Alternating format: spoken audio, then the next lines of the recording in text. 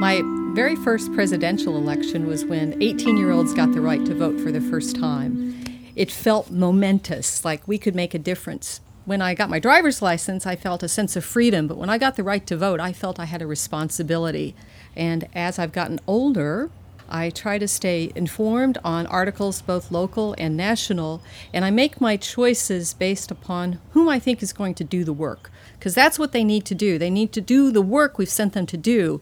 What's happened instead is special interests have taken over, and more people have become discouraged. The government doesn't work for them. And what we're doing is we're giving up. We're letting the special interests just do what they think is right, and frankly is against what a lot of us would benefit from.